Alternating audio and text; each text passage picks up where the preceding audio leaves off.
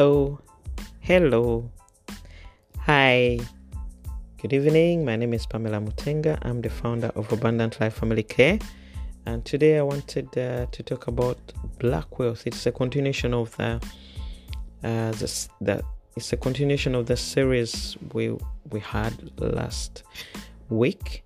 We're talking about black wealth. Why is it that the black community is lagging behind compared to other communities when it comes to creating black wealth? We talked about 2 points last week. If you missed last week, I talked about 2 points, which are that we don't educate our children because, first of all, we're not taught by our parents, so we find it hard to teach it to our children. Yet these are important issues in the lives of every adult, so we need to basically be teaching it from a young age to our children, so that they can do the same with more generations to come, their generation and their children's generation, and we can break that chain, we can break that curse, wherever you want to call it, of not educating ourselves when it comes to things like parenting, when it comes to things like finance, personal finance, money management. These are things that we need to teach ourselves, even including marriage. We need to constantly learn. So that's one of the reasons as to why we're still lagging behind. And like I said, at the end of it all, we'll talk about how we can improve. So the second issue is, as a black community, compared to our counterparts, we can see the Jews, they are good with money. Why? Because they know how to manage money. They don't splash. Our issue as a black community is when, because we come from poorer backgrounds, when you get money, people likes to splash, what they call balling. People likes to show off. They want to, to drive the big car. They want to live in a big house. They want to splash, go on so many holidays, and yet they can't afford it. If you look at it, there's an example of Warren Buffett. Even recently, he was asked why he can't drive a good car, because he still has an old car and he still lives in a house he lived in a long time ago, yet he's a wealthy man. He did the calculations. He did the calculations and said, if I pay for maybe £300 a month or $400, in the monies where he lives, that is dollars, for how many years, then that will be, if I had invested it after 40 years, after 20 years, it will be, maybe $1 million. We can see he's thinking in terms of his children. He's thinking in terms of his grandchildren, generational wealth. He's not just thinking about himself and how he can satisfy himself and his ego. And, that's the way we ought to be thinking. There needs to be, in our community, there needs to be a paradigm shift if we are going to create wealth.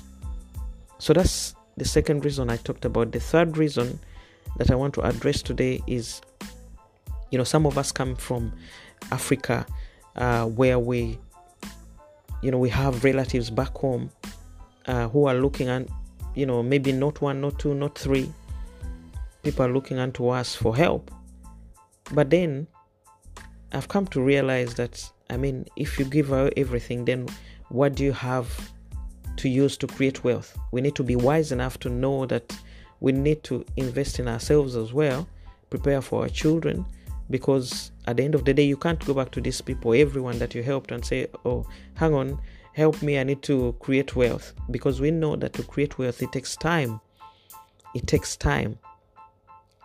It's not a one-day thing, not a 2-year thing, not a 3-year thing, unless maybe you did a business and it blossomed after just a short while. But, if you're just like every other person, it will take time to create wealth. So we have to be mindful when we are busy sending money back home and giving it to, it's not bad to help. Please hear me out. It's not bad to help people, but if you're helping people and giving most of your money out, and you're not, preparing for your olden age, preparing for your children, and even preparing for anything that might happen, or even preparing, having, an emergency fund, and you're busy funding other people, when a problem arises, you can't go back to these people and say, hang on, I used to help you, so help me out.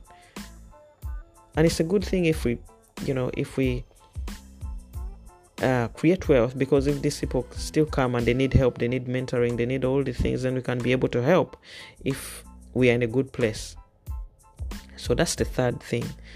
The fourth is that if we look at our counterparts, the Asians, the Jews, there's a lot of people in their community who do business with one another.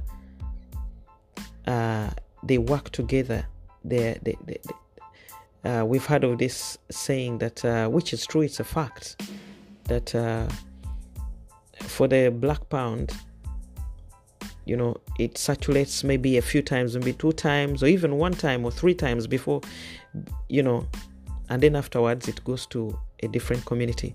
But for the Jewish pound or the Asian pound, circulates in their community for maybe 10 times or more before it goes out. That means they support each other when they are doing businesses. So the money, they create wealth within themselves. And yet, if we see for African people or for black people, we don't really support each other. We need to level up. We need to work together. We need to support each other. And I know there's people supporting each other, but it needs to be much more than what we are doing already, in order for us to move forward, in order for us to catch up with other communities. It's so important. And our children will also learn that we are not islands, because they saw it from us. If we work as a team, we work as a team, and we work with other people in our communities. Instead of running to other people for jobs and running to other people, taking our money to them, they see that this is the way things are supposed to be done. Number 4 is, a lot of us in the black community, there's a status symbol, Number 4 is a lot of us in the black community, we have high regard for education and having a job.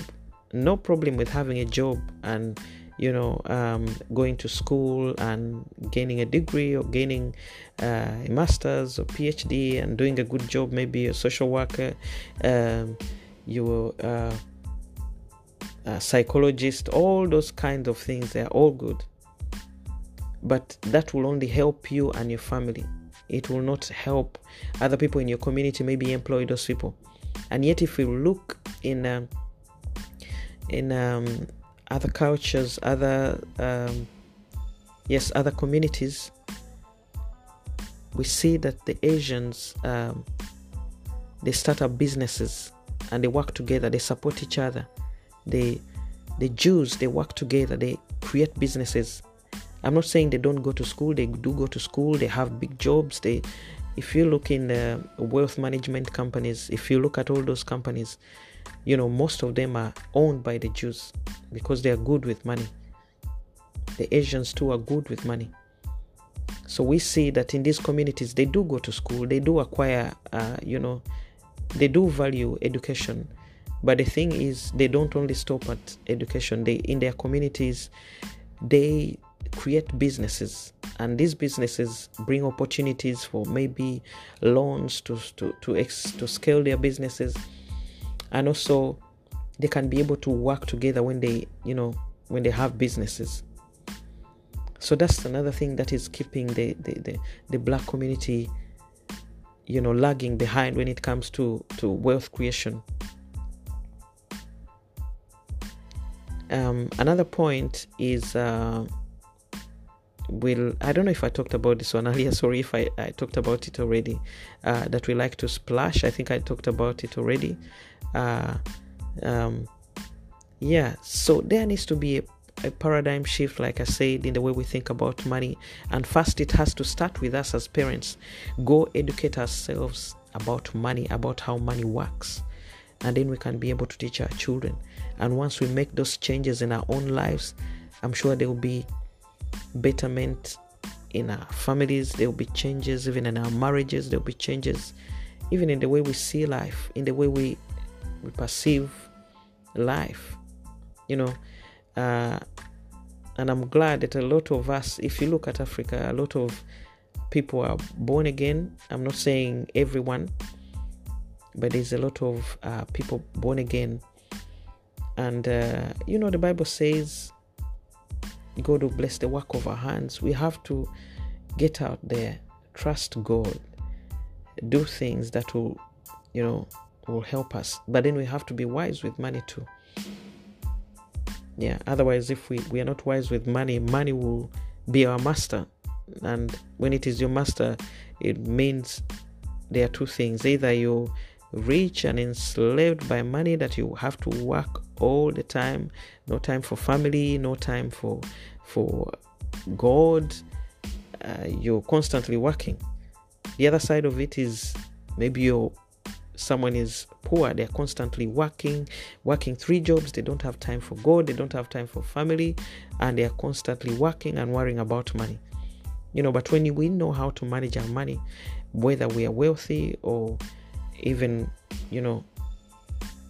learning to manage our money, that means we can be able to have time for family and time for God. So thank you for listening. Today I'll end here, and hopefully you'll get to hear more about what I have to say about what we need to do to change the notion, what we need to do to have more black wealth or catch up with other communities when it comes to creating wealth.